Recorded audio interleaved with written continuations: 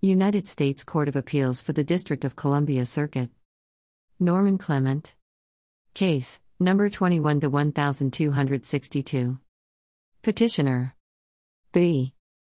Drug Enforcement Administration. Respondent. District of Columbia Court of Appeals Building with Abraham Lincoln statue located at Judiciary Square in downtown Washington, D.C. Petitioner's dispositive motion to vacate administrative judge's findings and DEA administers orders, restore CSA registration of Pronto Pharmacy LLC and award damages, amend index of record. Pursuant to the Court's order of December 20, 2021, and D.C. Circuit Rule 30, C, Petitioner's Norman Clement Pros in case number 21-1262 files this dispositive motion and amend Petitioner's certified index record to include blog user-within-the-norms.com, hereby states. Statement. The decision, in this case, will have far-reaching deleterious effects on the professions of medicine, nursing, and other mid-level practitioners and pharmacists. After reading the trial transcript and ALJ decision, many glaring errors became apparent. This document is intended to enlighten the court as to the true nature of the standard of care as it pertains to the practice of pharmacy. The practice of pharmacy has many traditional and emerging roles, and a one-size-fits-all standard cannot apply. The proof of this is that certain facets are known as retail establishments, institutional establishments, healthcare organizations, and others. Within these broad categories, there are subdivisions. From the funeral of Congressman John Lewis and the Lord said unto Paul, do not be afraid. Argument. The Controlled Substances Act, CSA, and its implementing regulations established a closed system of distribution to ensure appropriate medical care and to maintain the integrity of the system through an accountability process.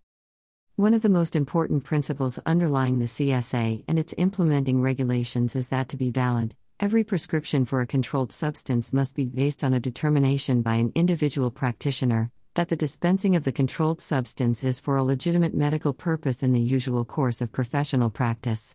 United States v. Moore, 423 U.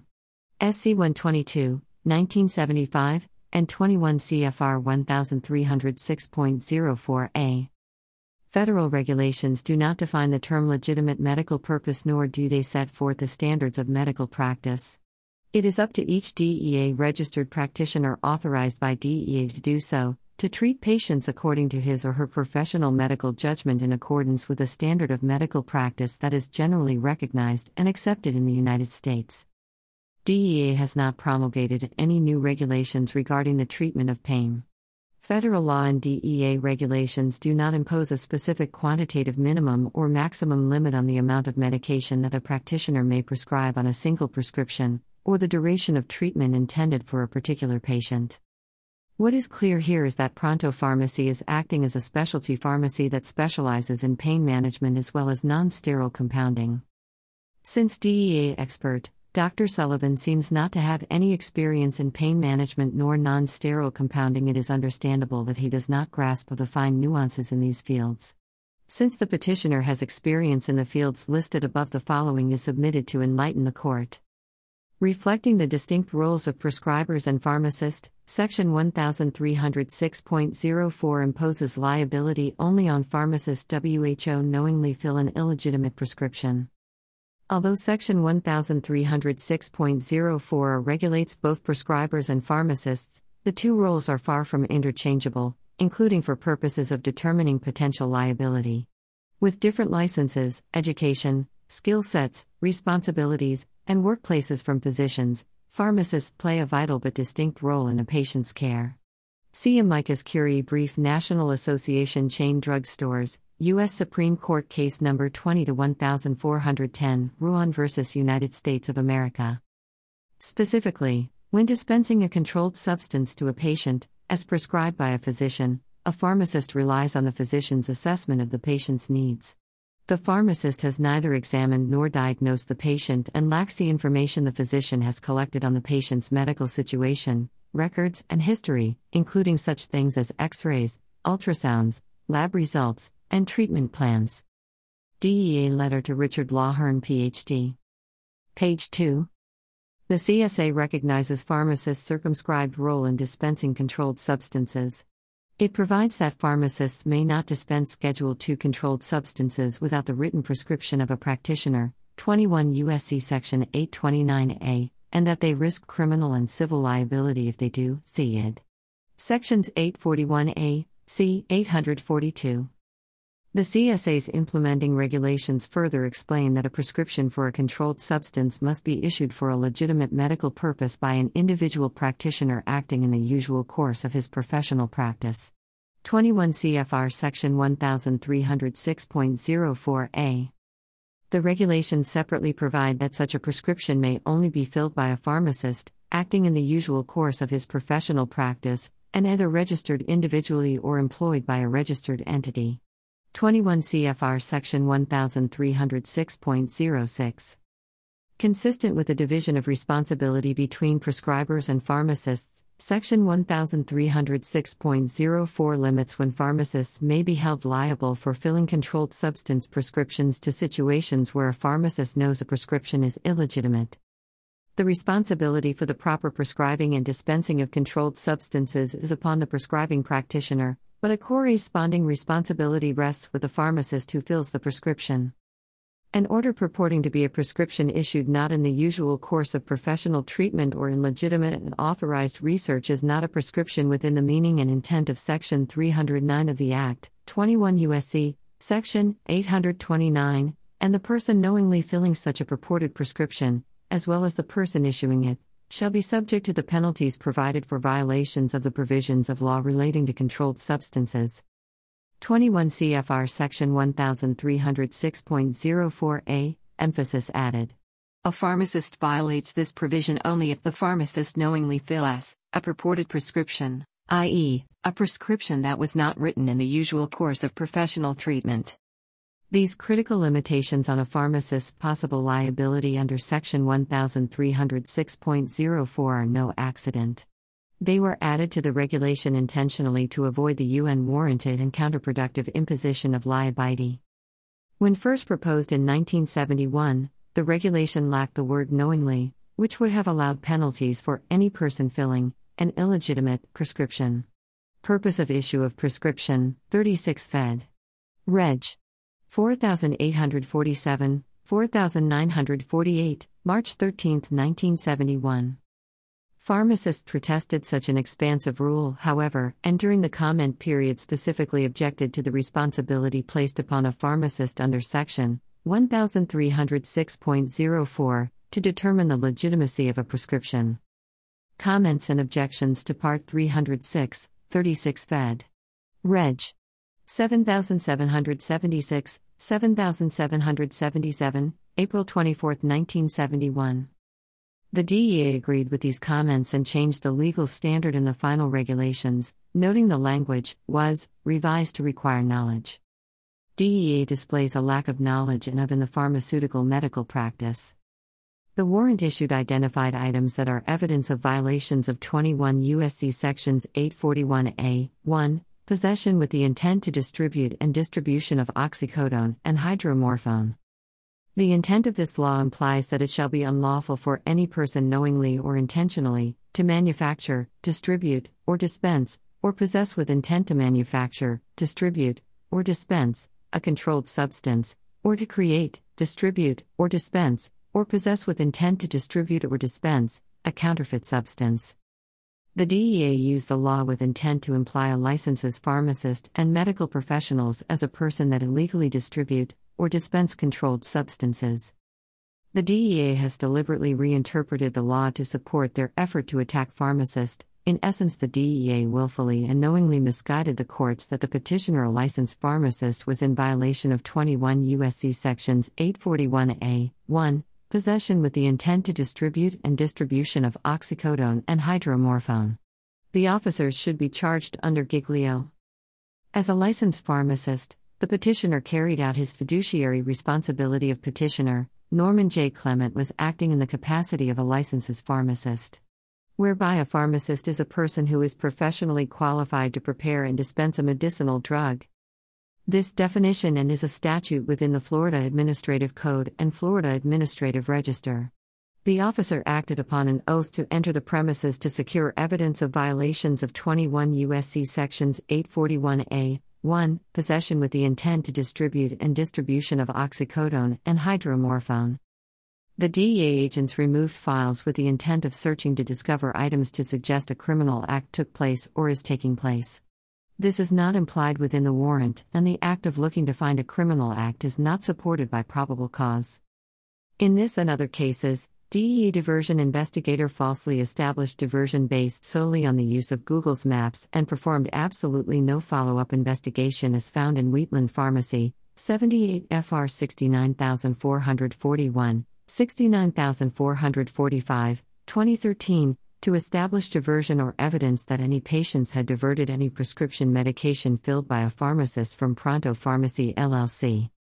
Similar misconduct by DEA diversion investigation is on the record in investigations of at Cost Pharmacy RX, Fort Myers FL, Lincourt Pharmacy LLC, Clearwater, Florida, Superior Pharmacy, Tampa, FL, Gulf Med Pharmacy, Cape Coral, Florida. Such acts to search to find without stated cause for the search is an investigative function that violates the premise of a search warrant and violated the basis of probable cause and elements of reasonable suspicion. The search conducted was not specific in nature, whereby the agents confiscated items not specific to the warrant. The removal of such documents and items serves no purpose of criminal activity but only to developing a case beyond the scope and statutes of the search. The intent that a person and not a sold medication and criminalizing the job of a licensed pharmacist.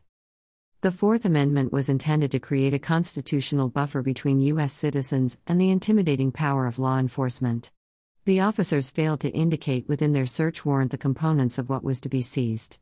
The officers exercised undue discretion when they choose to search and seize. Therefore, the interest of the defendant was violated when the search and seizures became unreasonable and not authorized by the warrant based upon probable cause, to remove personal artifacts such as documents of academic research. This binder contained copyrighted academic research. The conduct of DEA's peculiar court system needs serious judicial review. The court system of the Drug Enforcement Agency, DEA, has slipped through both judicial review and congressional oversight, and operates outside the federal rules of civil and criminal procedures not bounded by Giglio, and in contempt and violation of those protections of the Constitution of the United States of America. This administrative court acts in the capacity as both criminal and civil court. The judges of this peculiar court system make their own decision and rules which permits DEA agents and diversion investigators to act as rogues to which no federal or constitutional protection are they bound to respect or abide by. Associate Supreme Court Justice Gorsuch wrote April 20, 2020, Ramos v. Louisiana.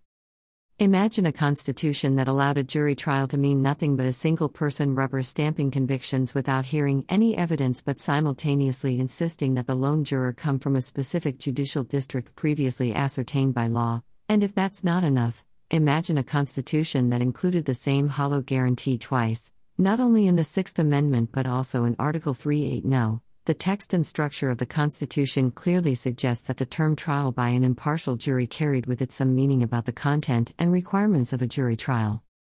The officers of this peculiar court system, mission is not to seek out the truth but to promote injustice by eliminating the truth-supporting junk science and unscientific bias. Thus this DEA court system has allowed this federal agency to gain the powers over the entire field of medicine, healthcare science, and permitted the agency to redefine medical procedures, medical science. Improper dosing for pain management and construction of the CSA that criminalize medical error improperly intrudes on the state's power to regulate the practice of medicine. See brief of Amikai Curie, Professor of Health Law and Policy in support of Petitioner Dr. Shulu Ruan v. United States of America, Case Number 20-1410, in the Supreme Court of the United States, 24. Federal law and DEA regulations do not impose a specific quantitative minimum or maximum limit on the amount of medication that a practitioner may prescribe on a single prescription, or the duration of treatment intended for a particular patient. According to the Office of the Inspector General's report on the DEA, as prescription opioids has remained relatively flat, the increase of heroin use has been skyrocketing. Death by fentanyl, which was once a rarity, is becoming a big player in the death of Americans due to opioids. If Pronto Pharmacy were actually in the business of diversion, I would applaud the DEA's effort to rid the profession of bad actors.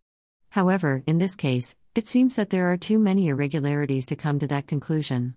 Not only is there no evidence to the level of more likely than not, but the level of preponderance of evidence has not been met either. FDA. However, as noted from the record, both federal and Florida law require pharmacists to identify and address red flags of drug abuse or diversion, including overutilization and underutilization. See 21 CFR 1306.04a, 21 CFR 1306.06, Florida Admin. Code. Ann. R. 64B 1627.810. 21 CFR Section 1306.04a, emphasis added. A pharmacist violates this provision only if the pharmacist knowingly fills a purported prescription, i.e., a prescription that was not written in the usual course of professional treatment. These limitations sensibly reflect the very real constraints on pharmacists presented with prescriptions for controlled substances. To be sure, pharmacists can do things like inspect prescriptions for indicia of facial invalidity to determine if they can be filled, for example, tampering, missing or incorrect information, a forged signature, or a prescribing physician who is not DEA registered. See 21 CFR Section 1306.05a. High-dose opioids. When presented with a facially valid prescription, however, a pharmacist cannot be expected to second-guess the prescriber's medical judgment that the prescribed medicine is appropriate, to interrogate the patient regarding whether they actually need the prescribed medication, or to obstruct the patient's care by withholding it. The law should not unduly chill a pharmacist's performance of her/his duties to make medications safely available to patients who need them. The knowledge requirement in Section 1306.04 properly reflects this circumscribed role. Any construction of Section 841a(1) that permits the federal government to criminalize good faith medical errors raises alarming federalism implications. The states that have primary authority to regulate the practice of medicine under their reserved 10th Amendment police powers. See, for example, Linder v.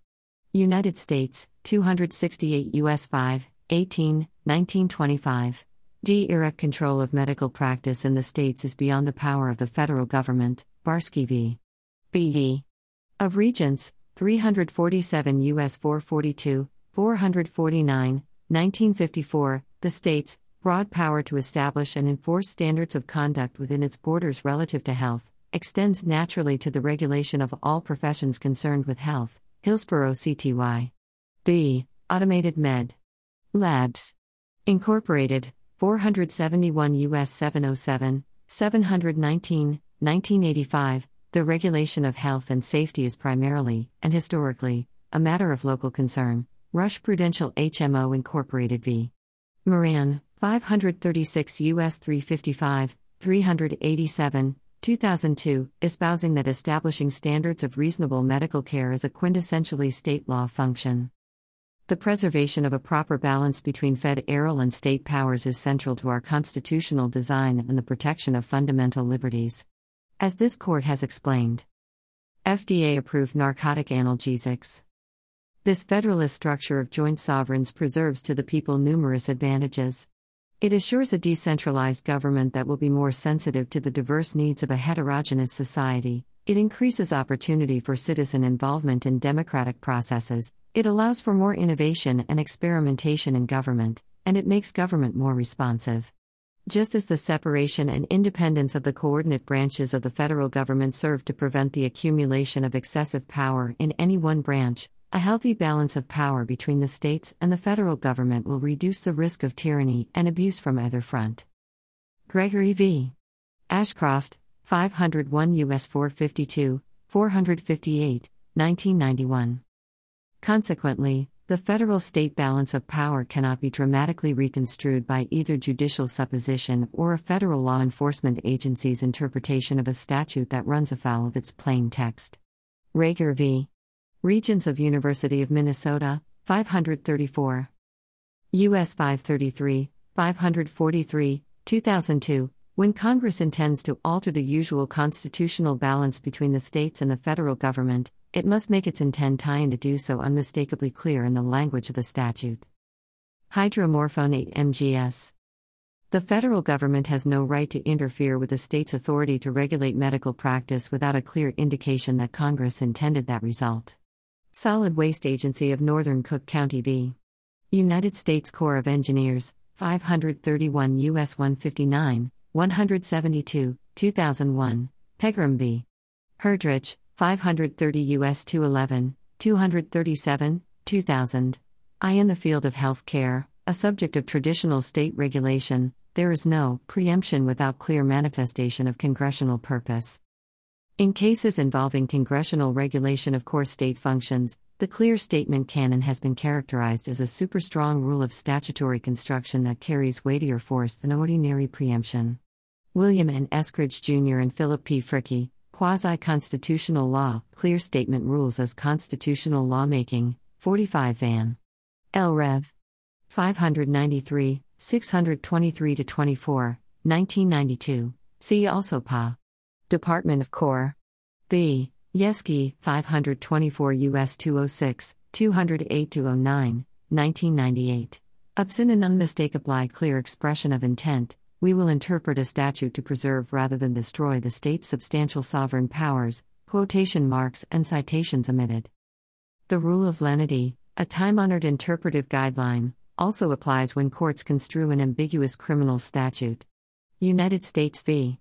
Kosminski, 487 U.S. 931, 952, 1988. Under the rule, when choosing between two constructions of a crime, the statute shall be construed in favor of the defendant. United States v. Universal CIT Credit Corporation, 344 U.S. 218, 221-22, 1952. We should not derive criminal outlawry from some ambiguous implication. The relevant provision of the CSA at issue here, however, is unambiguous. CSA Section 841A, 1, cannot be interpreted as criminalizing good faith medical mistakes under pertinent precedent because the statute lacks any suggestion that Congress intended to delegate to the Department of Justice, DOJ, breathtaking authority over the practice of medicine. Instead, Congress explicitly left to the states the authority to regulate the medical professions. See 21 U.S.C. Section 823G, 2HI. Nothing in such regulations or practice guidelines may authorize any federal official or employee to exercise supervision or control over the practice of medicine or the manner in which medical services are provided. This court has long recognized that the state's protection of the health of its citizens is at the core of its police power. Spurhase v. Nebraska ex rel.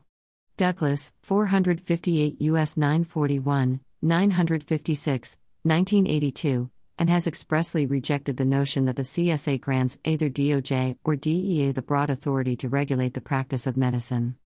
The letter He, CSA, and our case law amply support the conclusion that Congress regulates Medi-Cal practice insofar as it bars doctors from using their prescription writing powers as a means to engage in illicit drug dealing and trafficking as conventionally understood. Beyond this, however, the statute manifests no intent to regulate the practice of medicine generally. The silence is understandable given the structure and limitations of federalism, which allow the states great latitude under their police powers to legislate as to the protection of the lives, limbs, health, comfort, and quiet of all persons. Gonzalez, 546 U.S. at 269-70, emphases added. Not only does Congress know how to explicitly delegate the authority to regulate controlled substance prescribing to a federal agency, it has done so in one, and only one, narrow category, opioid use disorder, OUD, treatment. Id. At 271, holding that 42 U.S.C. Section 290BB2A is the only arena in which Congress has set federal medical standards and indicates that when Congress wants to regulate medical practice in the given scheme, it does so by explicit language in the statute. See also Anderson et al. At 98, despite the long-standing norm of federal non-interference in medicine, the federal government can regulate medical practice if it makes its intention to do so clear and unambiguous. And even then, Congress expressly delegated the authority to set federal medical standards regarding OUD treatment to the Department of Health and Human Services, HHS, and not a federal law enforcement agency. 42 U.S.C. Section 290BB2A, the Secretary of Health and Human Services, after consultation with the Attorney General, shall determine the appropriate methods of professional practice in the medical treatment of the narcotic addiction. Federal law enforcement agencies are unqualified to determine whether drugs have a useful and legitimate medical purpose and are necessary to maintain the health and general welfare of the American people. 21 U.S.C. Section 801(1). Congress, therefore, did not even leave it to DEA to perform one of its core CSA functions, the scheduling of controlled substances, without healthcare agency oversight and evaluation. See id. Section 811b, the Attorney General shall, before initiating proceedings, deschedule or reschedule a drug, request from the HHS, Secretary of Scientific and Medical Evaluation. The recommendations of the Secretary to the Attorney General shall be binding, as to such scientific and medical matters. Furthermore, this court has expressly held that DOJ cannot criminally prosecute OUD prescribers under CSA Section 841A, 1, unless they sell drugs, not for legitimate purposes but primarily for the profits to be derived therefrom and are acting outside the usual course of professional practice such that their behavior is akin to that of a large-scale drug pusher, not as a physician. More at 345. American Agony.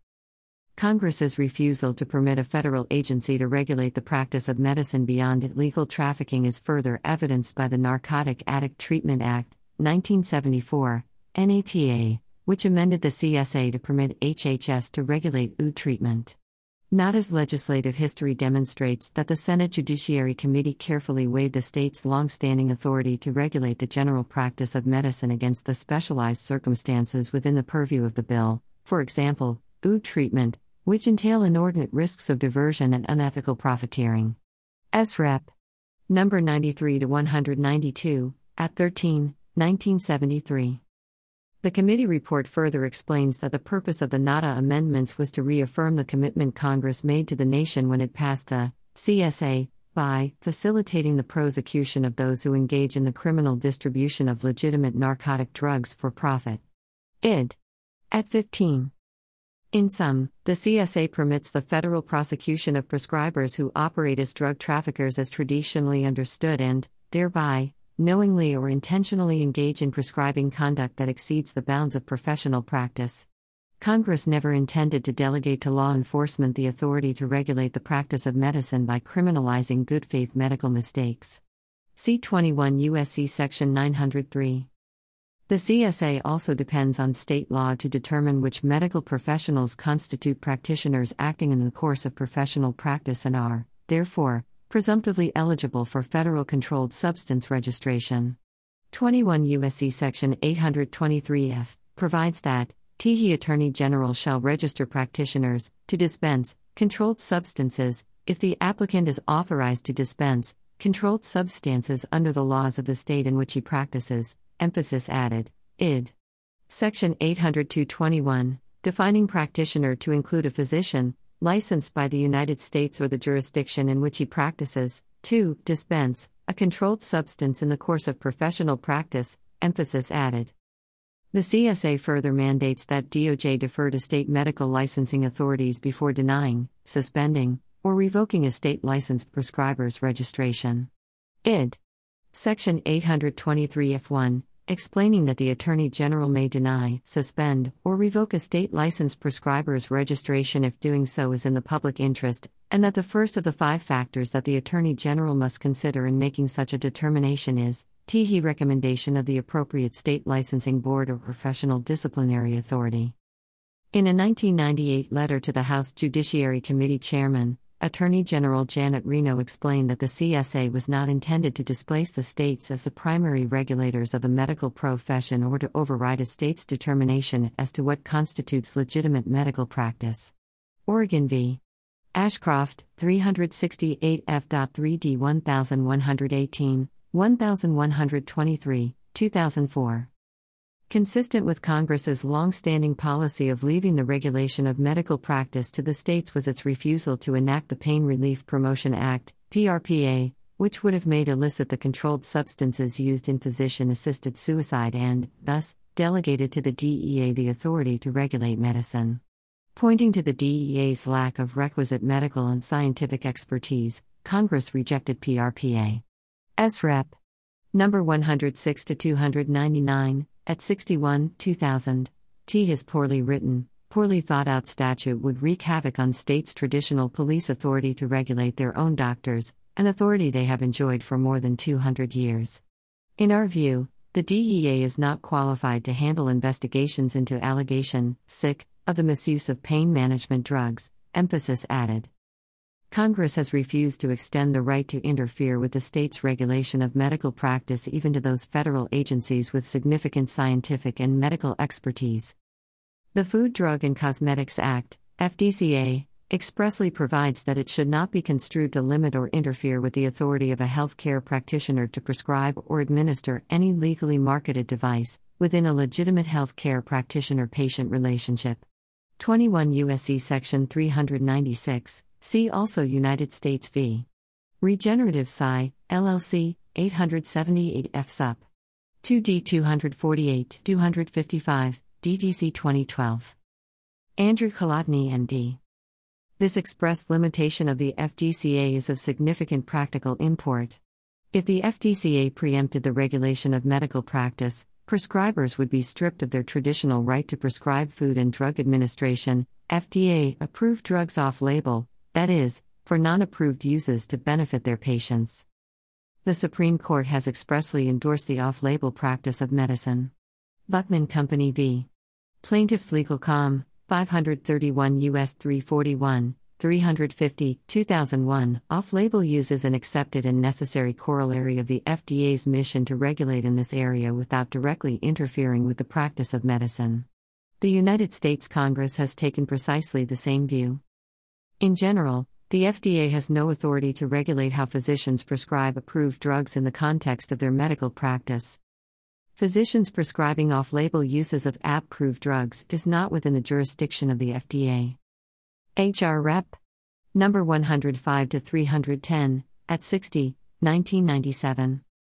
The Social Security Amendments of 1954 also make clear federal non-interference with the state's health-related police powers, providing that, and othing in this title shall be construed as authorizing the Commissioner of Social Security to interfere in any way with the practice of medicine. 42 U.S.C. Section 416. December 18, 2015. The Federal Medicare Statute, the Fertility Success Rate and Certification Act of 1992, and the Drug Addiction Treatment Act of 2000 each included similar expansive and express prohibitions on federal interference with the practice of medicine. 42 U.S.C. Section 1395, nothing in the Medicare Statute shall be construed to authorize any federal officer or employee to exercise any supervision or control over the practice of medicine. 42 U.S.C. Section 263 A2I, 1.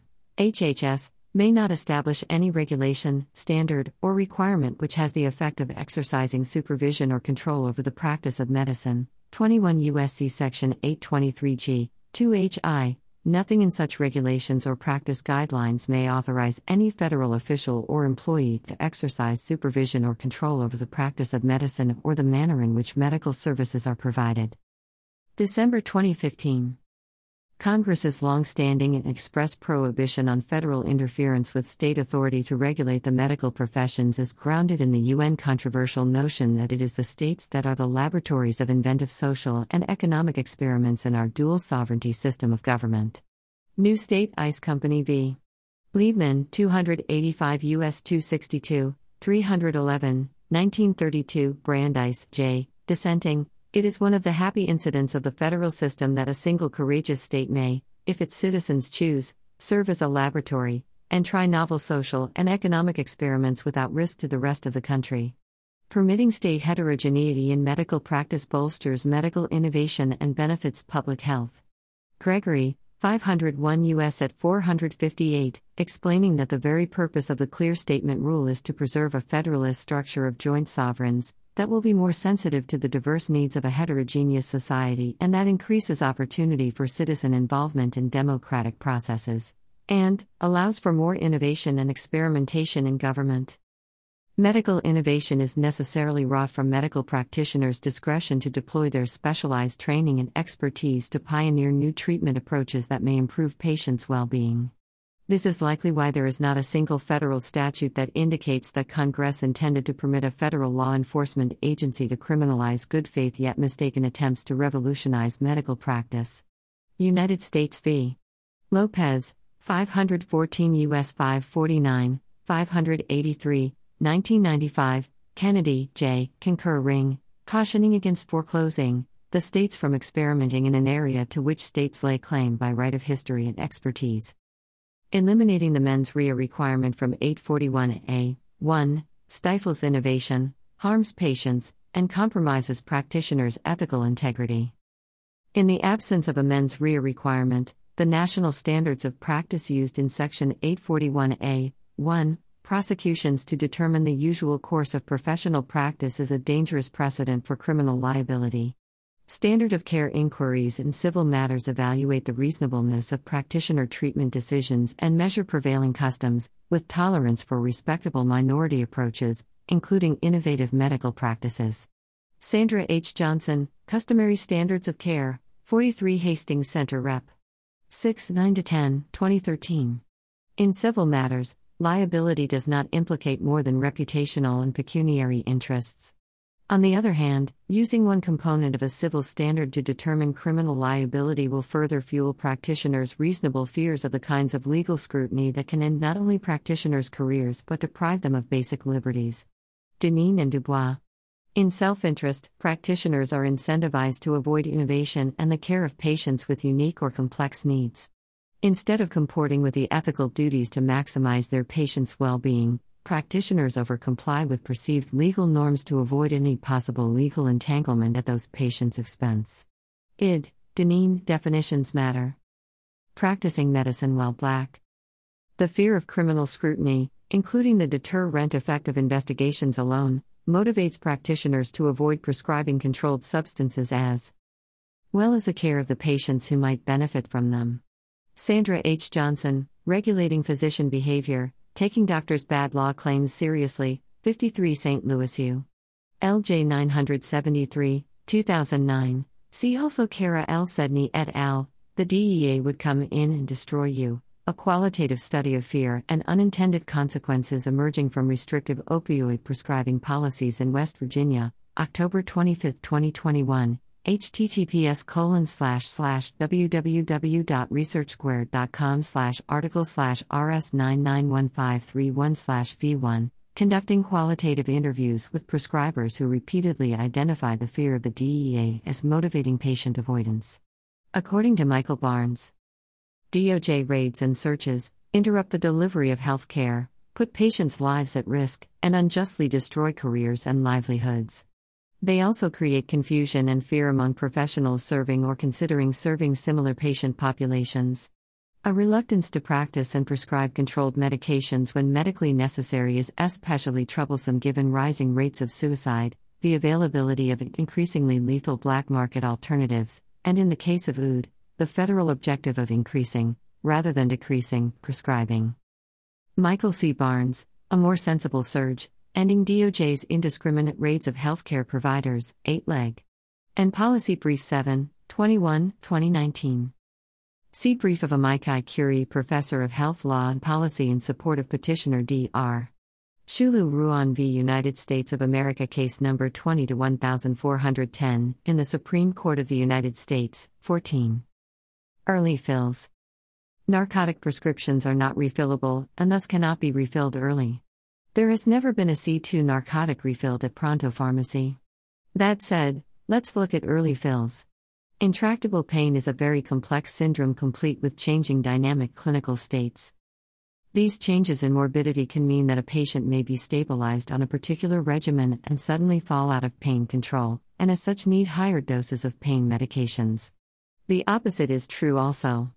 A patient may find that after reaching steady-state blood levels they would find that they could tolerate the pain for longer times between medication.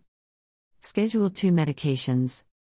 Drug interactions play an important role in these changes.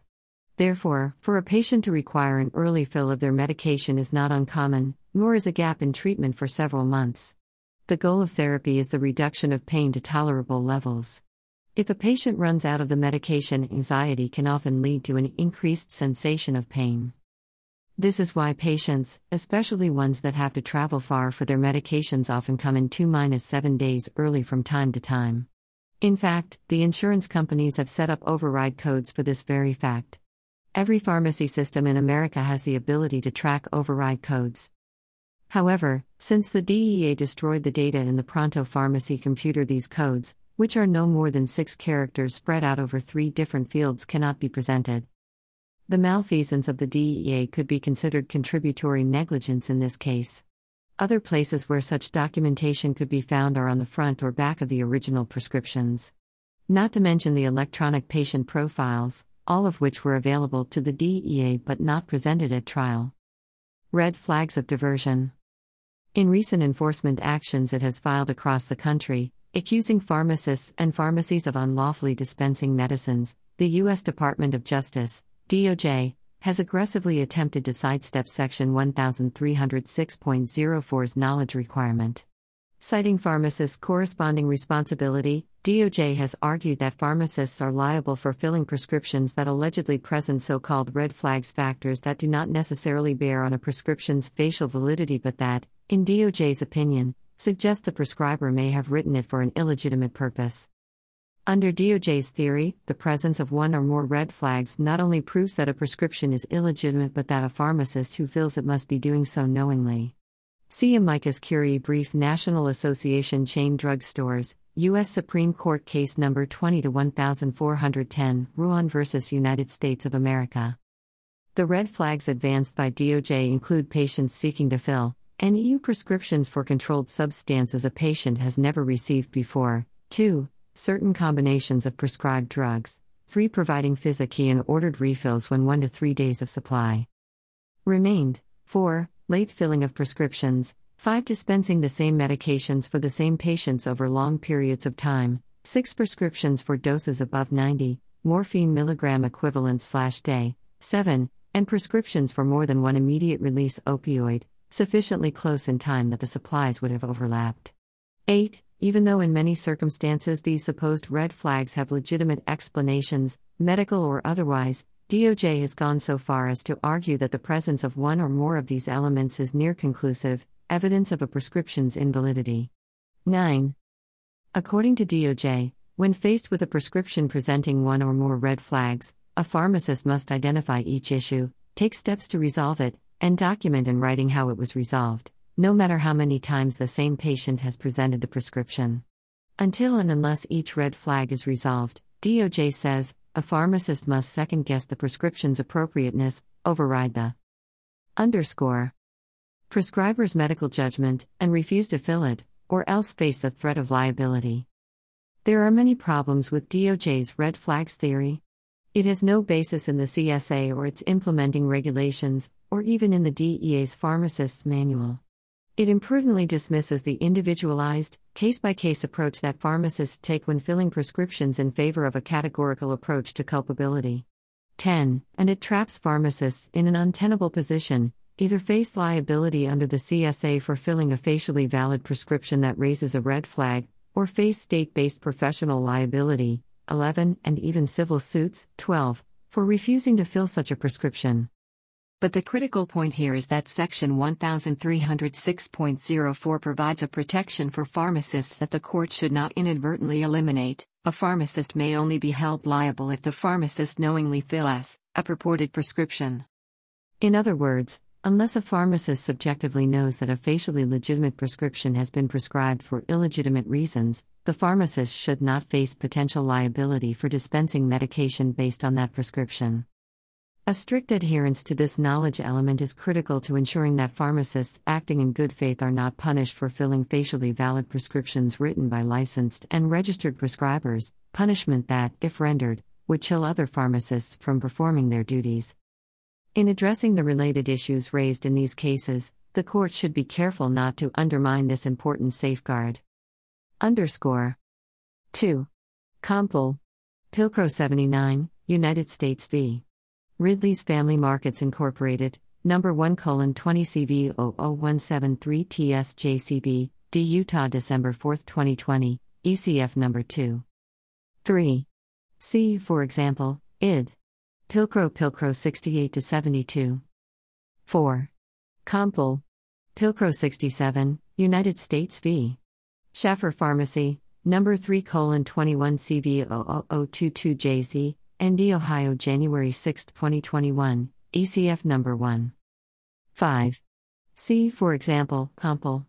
Pilcrow 72, United States v. Howen, number 1:21 CV 00106 DAB/SAB, ED, California, January 26, 2021, ECF number 1. 6. Compl. Pilcrow 66, United States v. We Care Pharmacy, LLC, number 8:21 CV 00188 MSS EAP, MD, Florida, January 26, 2021, ECF number 1. 7. Compl. Pilcrow 75, United States v. Chips Discount Drugs Incorporated, No. 220 CV 00010 LGWBWC, SD, Georgia, February 12, 2020, ECF number 1. 8. Compl. Pilcrow 361, United States v. Walmart Incorporated, number 1:20 CV 01744 CFC, D. Dell. December 22, 2020, ECF number 1. 9. Mem. In Appended Defsmo. To dismiss at 5, emphasis added. 8. United States v. Ridley's Family Markets Incorporated, number 1:20 CV 00173 TSJCB, D. Utah, March 8, 2021, ECF number 31. 10. C. Dispensing Controlled Substances for the Treatment of Pain, 71 Fed. Reg. 52716, 52720, September 6, 2006, noting that each case must be evaluated based on its own merits in view of the totality of circumstances. 11. C. For example, Wisconsin Pharmacy Examining BD, Administrative Warning, Division of Legal Services and Compliance Case Number 17 PHM 095, December 6, 2018. 12. C. For example, First Amended Compl. Pilcrow 2, Fawag v. CVS Pharmacy Incorporated, number 1:20 CV 00337 West LDA, DRI, August 26, 2020, ECF number 6, challenging corporate-wide discriminatory practices in refusing to fill, without a legitimate basis, valid and legal prescriptions for opioid medication, Reser v. Walmart Stores E. LP, number 319 CV 27 CRS, 2019 WL 5597302, at 3, WDKY. October 30, 2019, defamation suit by physician asserting that the failure to fill his patient's prescriptions necessarily imputed illegal conduct because pharmacists are required to fill prescriptions unless the pharmacist has reason to know of some irregularity. Jeff Singer, MD, Cato Institute Senior Fellow. Multiple prescribers. Although the case glossed over this red flag, a patient going to multiple prescribers to obtain high-dose opioid medications is a well-established red flag of diversion. The basis of this is that the patient-prescriber-pharmacy relationship is not present. Although the presence of this is not proof of diversion, it has been highly touted as suspicious. Kathleen London, MD. However, there are many reasons that this could be explained or cleared. On the PDMP dataset, if a patient goes to a clinic and sees several prescribers in that clinic, it will show up as multiple prescribers, but, on closer examination, the fact that the prescribers are at the same address could be determined. Richard Call, MD.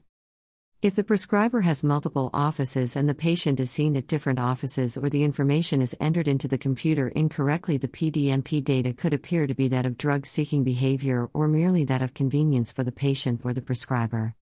Walter F. Wren, MD.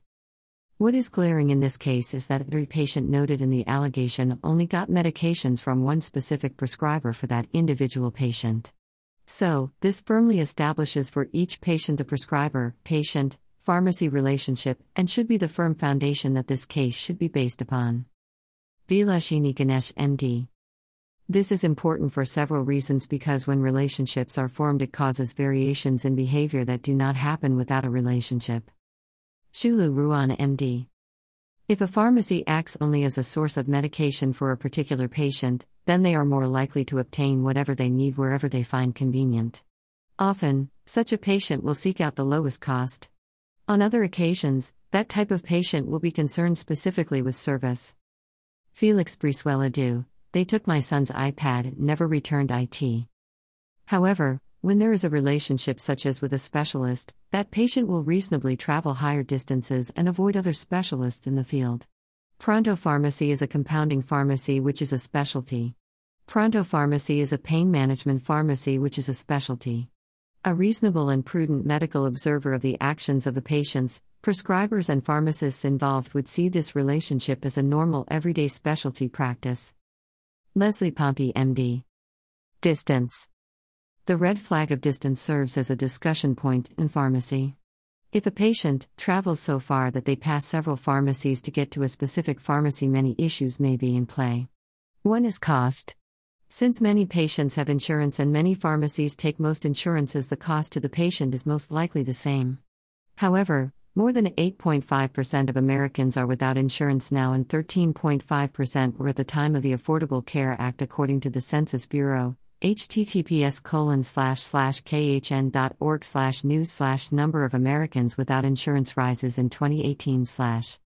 Coupled with that are the increasing number of American nationals that are not counted, and the illegal immigrants who for the most part do not have insurance would make this red flag an unreliable indicator of actual diversion. In fact, in light of the current trend of insurance companies, bolstered by the pharmacy benefit managers, PBMs, this is likely to become increasingly irrelevant if it is not already. United States Supreme Court. The business practices of these near monopolies are akin to those of Standard Oil before it was broken up by the Sherman Antitrust Act. https://n.wikipedia.org/wiki/standard_oil. The PBMs attack smaller retail pharmacies with substandard reimbursement while paying their larger pharmacy chain operations a premium for the same medications on the same day. https://communityoncology.org/March 30. What CVS is doing to mom and pop pharmacies in the US will make your blood boil.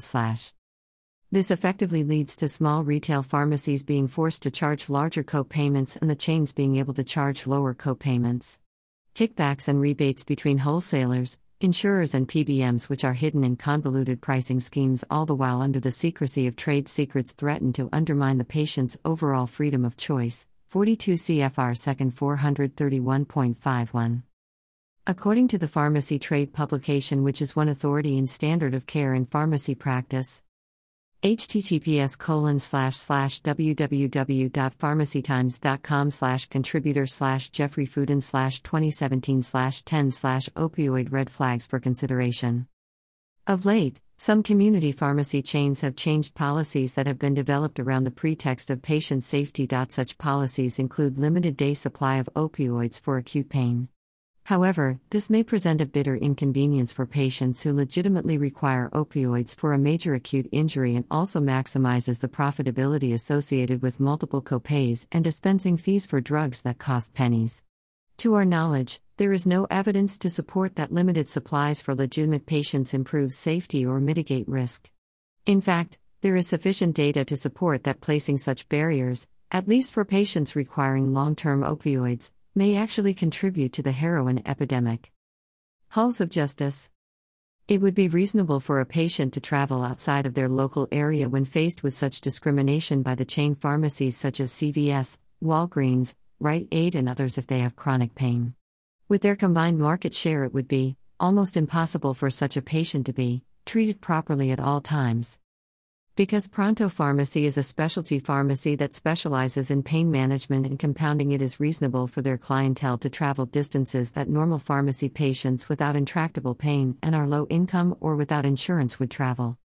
DEA targeting and racial profiling of Black-owned pharmacies, including Pronto Pharmacy. Most, importantly, all patients listed in the certified index list continued to receive the same control, medication in the same or increased dosage amounts, from the same practitioners after the DEA August 29, 2019 incursion into Pronto Pharmacy from other small white-owned pharmacies and large chain store operations to this very day.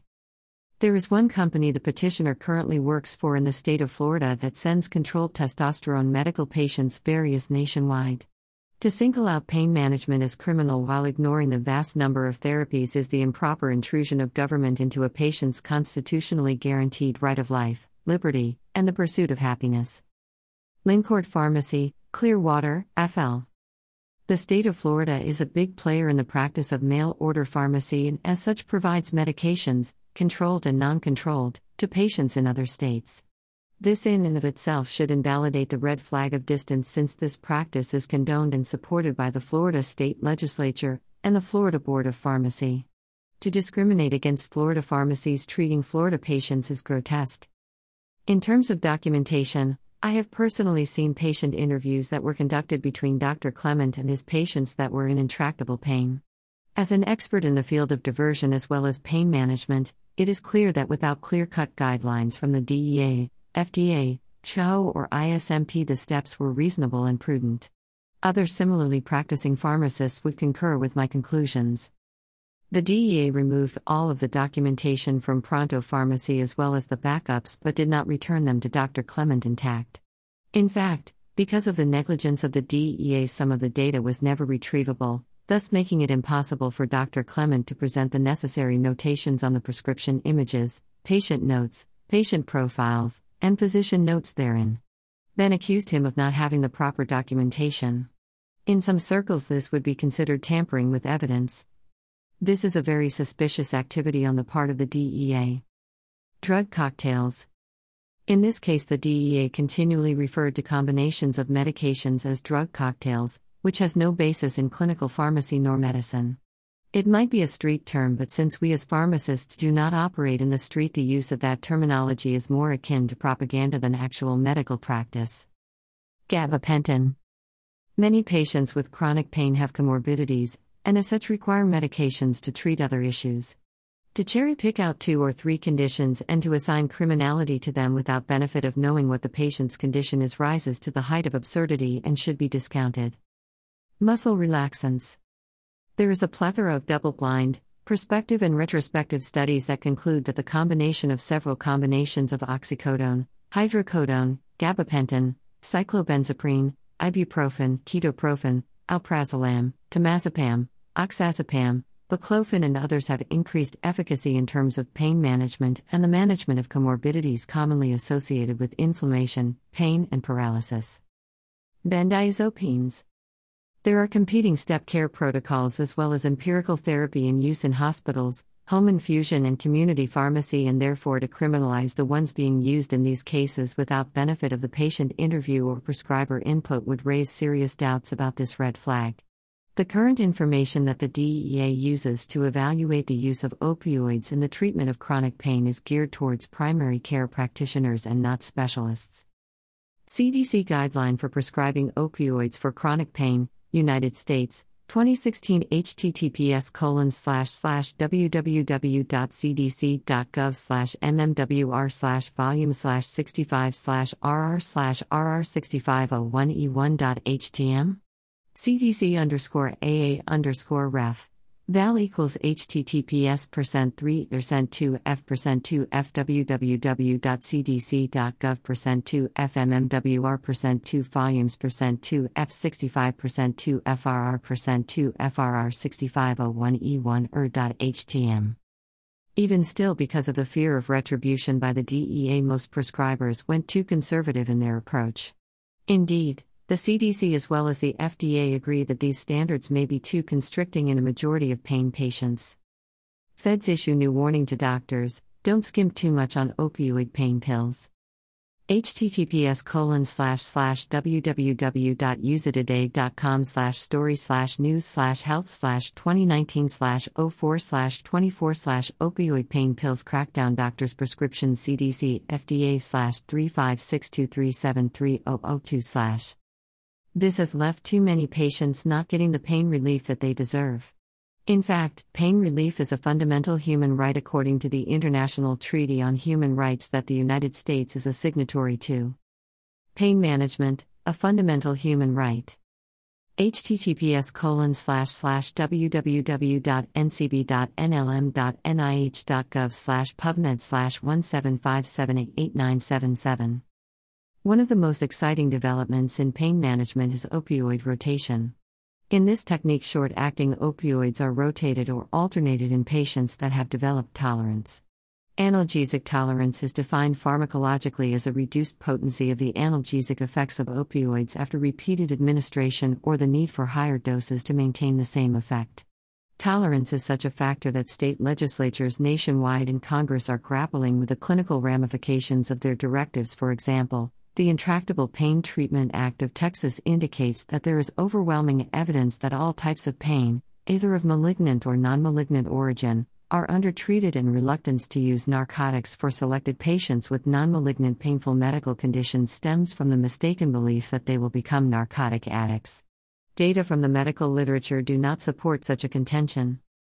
Since Dr. Sullivan is not practicing in the field of pain management or hospital or long-term care, it is not unexpected that these new treatment modalities are not on his radar.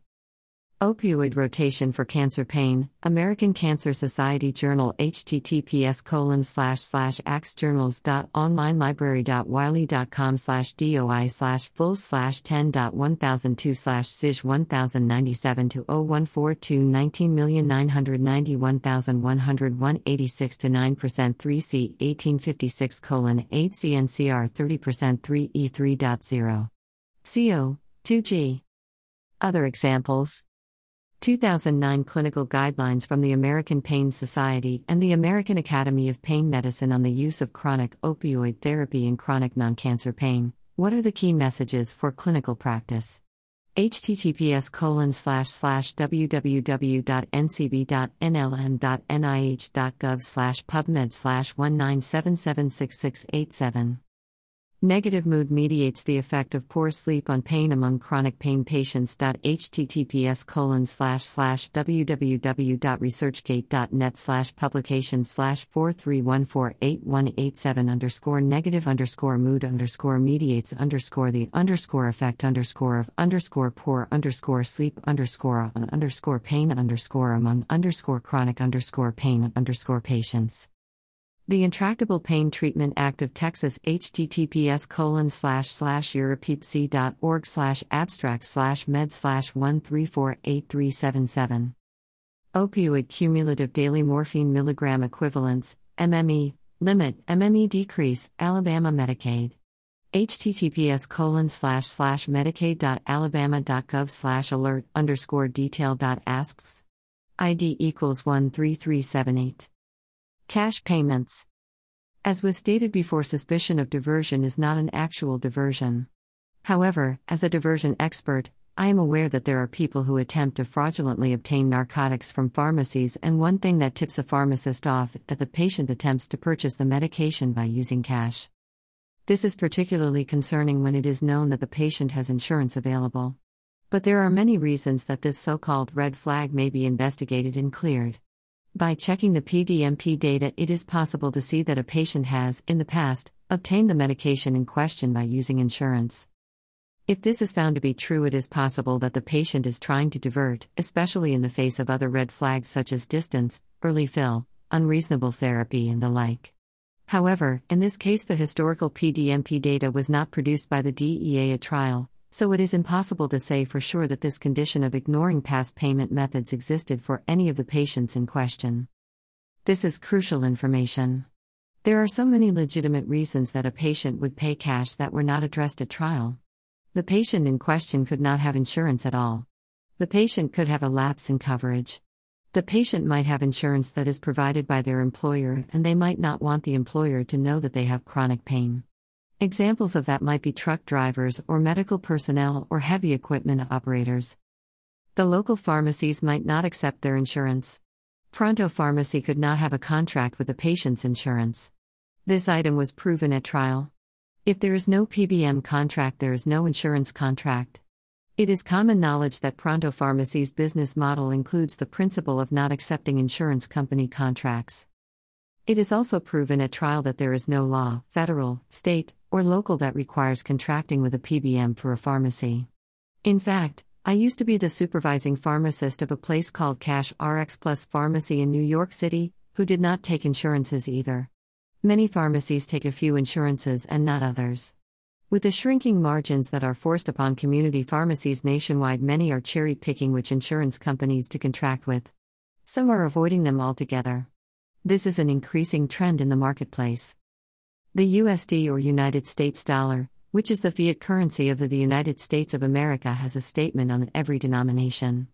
It says, "This note is legal tender for all debts public and private." According to 31 U.S. Code Section 5103, United States coins and currency, including Federal Reserve notes and circulating notes of Federal Reserve banks and national banks, are legal tender for all debts, public charges, taxes, and dues. Foreign gold or silver coins are not legal tender for debts. The prevailing sentiment on this is that all United States money is identified above are a valid and legal offer of payment for debts when tendered to a creditor. There is, however, no federal statute mandating that a private business, a person or an organization must accept currency or coins as for payment for goods and/or services. Private businesses are free to develop their own policies on whether or not to accept cash unless there is a state law which says otherwise. For example, a bus line may prohibit payment of fares in pennies or dollar bills. In addition, movie theaters, convenience stores, and gas stations may refuse to accept large denomination currency, usually notes above $20, as a matter of policy. Currently, there is no law in this country that contravenes 31 U.S. Code Section 5103. Therefore, if a patient offers to pay in cash, it might seem suspicious but does not necessarily rise to the level of actual diversion. This is important because any patient has the right to expect that the pharmacy will act within the law in this matter, and in light of their freedom of choice and fundamental human rights, suspicion may be present but does not require that the patients themselves to be subject to this requirement. If a pharmacist does not reasonably believe that the medication is going to be diverted, there is no reason not to accept cash. Currently, the PDMP system at present cannot distinguish between cash, credit, debit, or healthcare payment cards. All of these things come up on the system as cash. With the growing cost of medications, the payment of co-payments as well as full prices by credit or debit cards is increasing. Healthcare payment cards often are the form that employers use to decrease their overall healthcare costs by limiting the benefit to their employees. The employer matches contributions to the funds made through payroll deductions with specific limitations, and these are in fact insurance in a broad sense. It removes the bureaucracy of insurance companies, PBMs, and switches from the overall cost of healthcare. Compounding versus manufacturing. Pharmaceutical compounding licensed by the state of Florida. Compounding is the professional act by a pharmacist or other practitioner authorized by law, employing the science or art of any branch of the profession of pharmacy, incorporating ingredients to create a finished product for dispensing to a patient or for administration by a practitioner or the practitioner's agent, and shall specifically include the professional act of preparing a unique finished product containing any ingredient or device defined by sections 465.0037 and 8 FS. The term also includes the preparation of nuclear pharmaceuticals and diagnostic kits incident to use of such nuclear pharmaceuticals. The term commercially available products, as used in this section, means any medicinal product as defined by sections 465.0037 and 8 FS that are legally distributed in the state of Florida by a drug manufacturer or wholesaler. 1. Compounding includes a. The preparation of drugs or devices in anticipation of prescriptions based on routine, regularly observed prescribing patterns. B. The preparation pursuant to a prescription of drugs or devices which are not commercially available. C. The preparation of commercially available products from bulk when the prescribing practitioner has prescribed the compounded product on a per-prescription basis, and the patient has been made aware that the compounded product will be prepared by the pharmacist. The reconstitution of commercially available products pursuant to the manufacturer's guidelines is permissible without notice to the practitioner. If the officers were asked the difference between compounding and manufacturing, they must know what they are being asked. A reasonable officer could not support or testify to the facts of any item or file that was within the seized computer or secondary storage systems. In the warrant, the DEA deliberately misinterpreted compounding as manufacturing controlled substance. The Drug Price Competition and Patent Term Restoration Act of 1984, commonly known as the Hatch-Waxman Act, was legislatively negotiated to strike a balance between two potentially competing policy interests, inducing pioneering development of pharmaceutical formulations and methods and facilitating efficient transition to a market with low-cost, generic copies of those pioneering inventions at the close of a patent term. The Hatch-Waxman Act was, at least according to two economists, the first change in patent terms since 1861. So, one of the pillars of the generic drug push by Congress was to ensure that patients had low-cost alternatives to brand-name drugs. Compounding has been a primary facet of the practice of pharmacy since the beginning of the profession. Prior to that, it was only done legally by physicians or their assistants. In the United States, compounding pharmacies are licensed and regulated by their respective states like all other pharmacies. National standards have been created by Pharmacy Compounding Accreditation Board (PCAB). However, accreditation is not mandatory. Inspections for compliance occur only every 3 years for particular facets of compounding. As mentioned, some confusion has arisen when the traditionally patient-specific nature of compounding gets blurred by the making the multi-product batches, such as in anticipation of similar orders. Notably, the Food and Drug Administration, FDA, has always had authority to regulate manufacturing, which is when drug products are not made or modified as to be tailored in some way to the individual patient, regardless of whether this is done at a factory or at a pharmacy. And conversely, truly legitimate/traditional compounding does not cease to be so merely by having a high frequency or occurrence. Indeed, progressing towards more prevalent drug product customization is an appealing aspect of personalized medicine. https://n.wikipedia.org/wiki/compounding. Definition of manufacturing. 21 U.S. Code Section 802. 15. The term manufacture means the production, preparation, propagation, compounding, or processing of a drug or other substance, either directly or indirectly or by extraction from substances of natural origin, or independently by means of chemical synthesis or by a combination of extraction and chemical synthesis, and includes any packaging or repackaging of such substance or labeling or relabeling of its container, except that such term does not include the preparation, compounding, packaging, or labeling of a drug or other substance in conformity with applicable state or local law by a practitioner as an incident to his administration or dispensing of such drug or substance in the course of his professional practice. The term manufacturer means a person who manufactures a drug or other substance. Definition of compounding. Section 503A of the Federal Food, Drug, and Cosmetic Act (SEC). 503A. Pharmacy compounding. A. In general. Sections 501A, 2B, 502F, 1, and 505 shall not apply to a drug product if the drug product is compounded for an identified individual patient based on the unsolicited receipt of a valid prescription order or a notation, approved by the prescribing practitioner, on the prescription order that a compounded product is necessary for the identified patient, if the drug product meets the requirements of this section, and if the compounding 1 is by a licensed pharmacist in a state-licensed pharmacy or a federal facility, or b. a licensed physician, on the prescription order for such individual patient made by a licensed physician or other licensed practitioner authorized by state law to prescribe drugs, or 2a. is by a licensed pharmacist or licensed physician in limited quantities before the receipt of a valid prescription order for such individual patient, and b. is based on a history of the licensed pharmacist or licensed physician receiving valid prescription orders for the compounding of the drug product, which orders have been generated solely within an established relationship between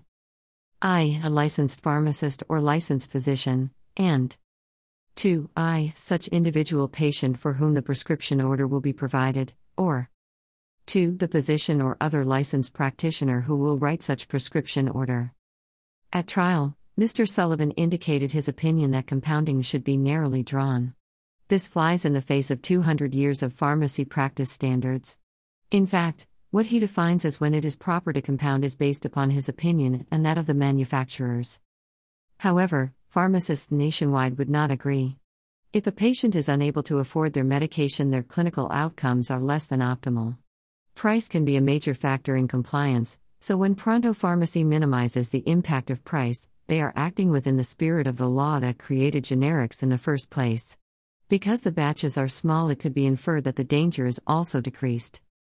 Manufacturers' errors lead to nationwide recalls. Cimetidine, but small batch compounding can only affect a few people, and therefore safer for the public.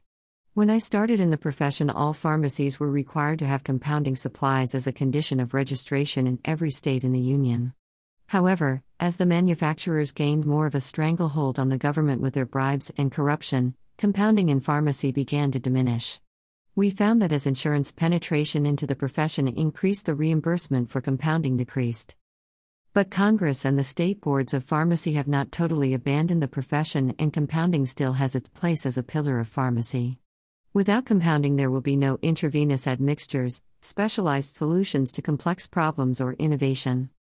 In this case, all the things that are required for compounding instead of manufacturing are present. Each prescription for a compound is for a specific patient. There is a physician-pharmacist relationship. There is a patient-pharmacist relationship. In the anticipatory compounding, reasonable, limited quantities are being compounded, and the necessary prescriptions do actually show up in reasonable time frames. All over the country, anticipatory compounding is done, and a typical limit is about 3 weeks, but may actually loom as high as 3 months in some cases. This is the standard of care in compounding pharmacy. For Mr. Sullivan not to realize this is further proof of his lack of experience, and thus, he is not an expert in this realm. Diversion expert Alpert admitted at trial that he has absolutely no understanding of compounding. The DEA did not produce even one piece of evidence that shows mastery of the subject of compounding. Anticipatory compounding of controlled substances. The DEA contended that Pronto Pharmacy illegally manufactured controlled substances.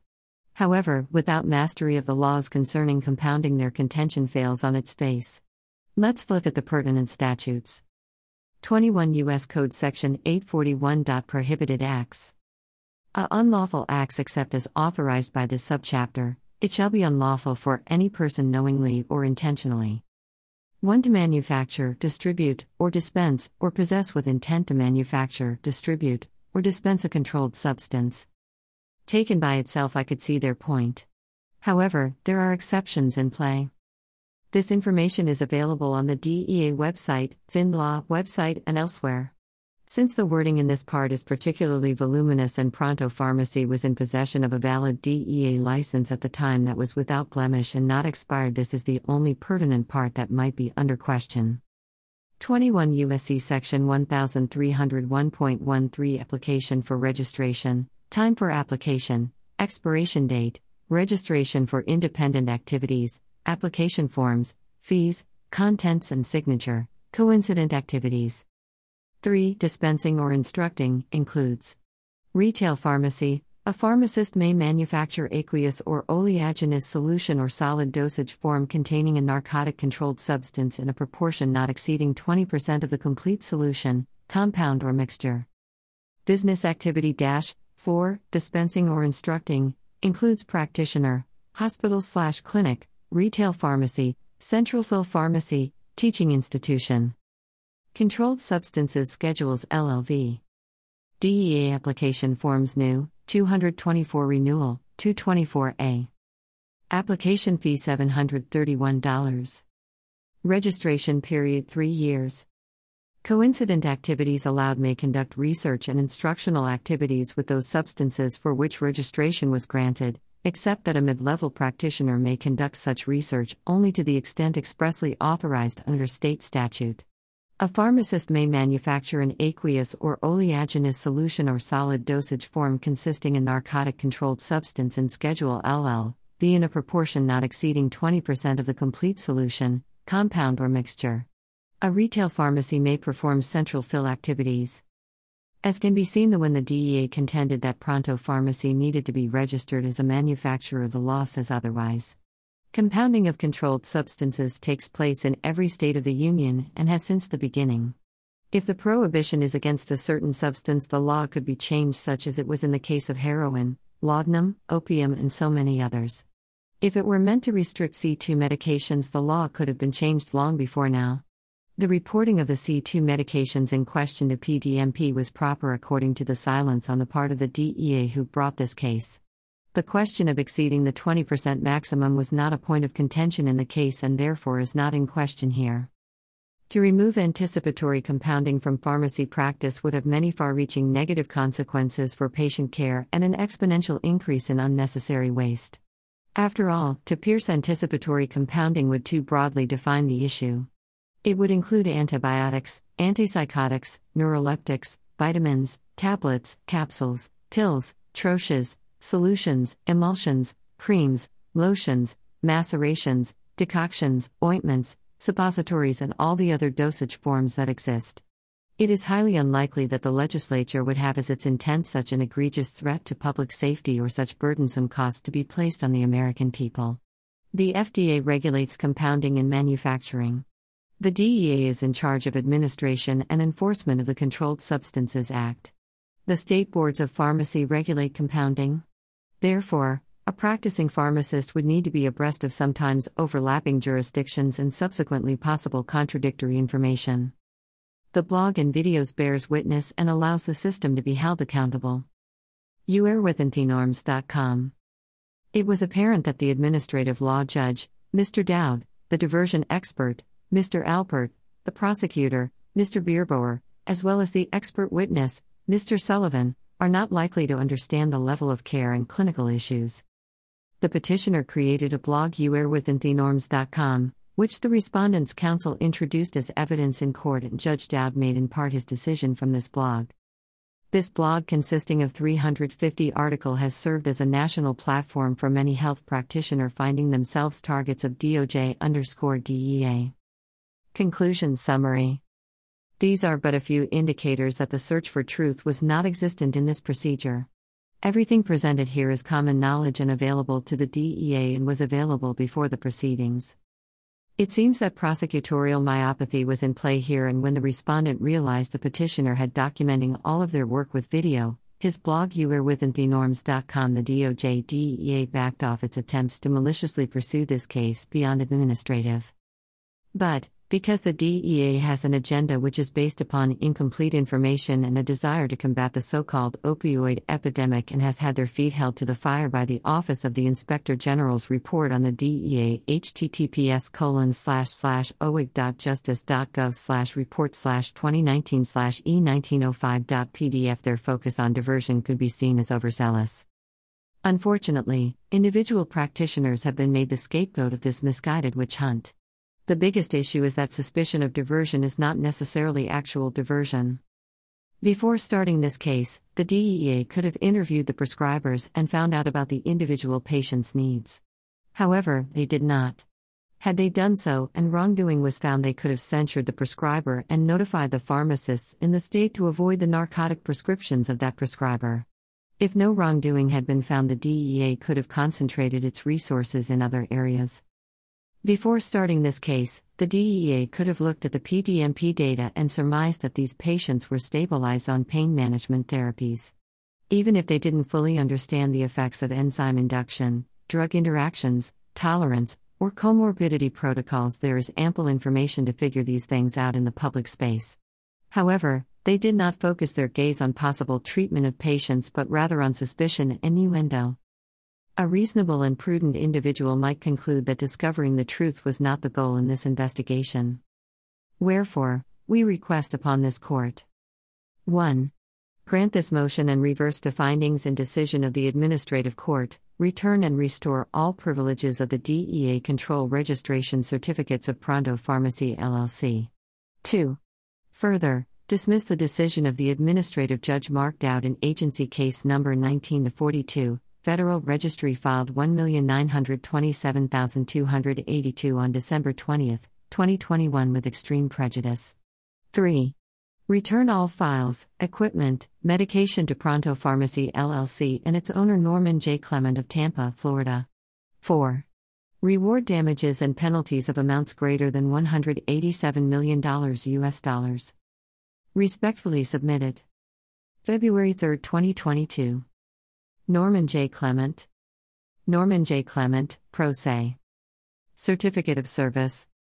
I hereby certify that on February 3, 2022, a true and correct copy of the foregoing was electronically filed via ECF and/or served via email upon the following. I, Norman J. Clement, hereby certify that I electronically filed and agree to utilize jointly the foregoing respondent's notice of filing the certified list of the record with the Clerk of the Court for the United States Court of Appeals for the District of Columbia Circuit, by using the appellate CM/ECF system, on February 3, 2022. I certify further that petitioner is pro se, and that service will is accomplished by electronic mail to Anita Gay, Esquire, United States Department of Justice. Criminal Division/Narcotic and Dangerous Drugs Section. 145 N Street, Nebraska, Room 2E-404, Washington, D.C. 20002. 202-353-7629 anita.gay2@ustage.gov. Norman J. Clement. Norman J. Clement Pro. Say. Pronto Pharmacy at AOL.com. USCA case number 21-1262, document number 1932605, filed January 27, 2022, page 5 of 12. Amend petitioner's certified index list. To include at the petitioner's entire blog, you are within thenorms.com. For now, you are within. You are within thenorms.com. Wynton Marsalis Concerto for Trumpet and Two Oboes, 1984. The Norms.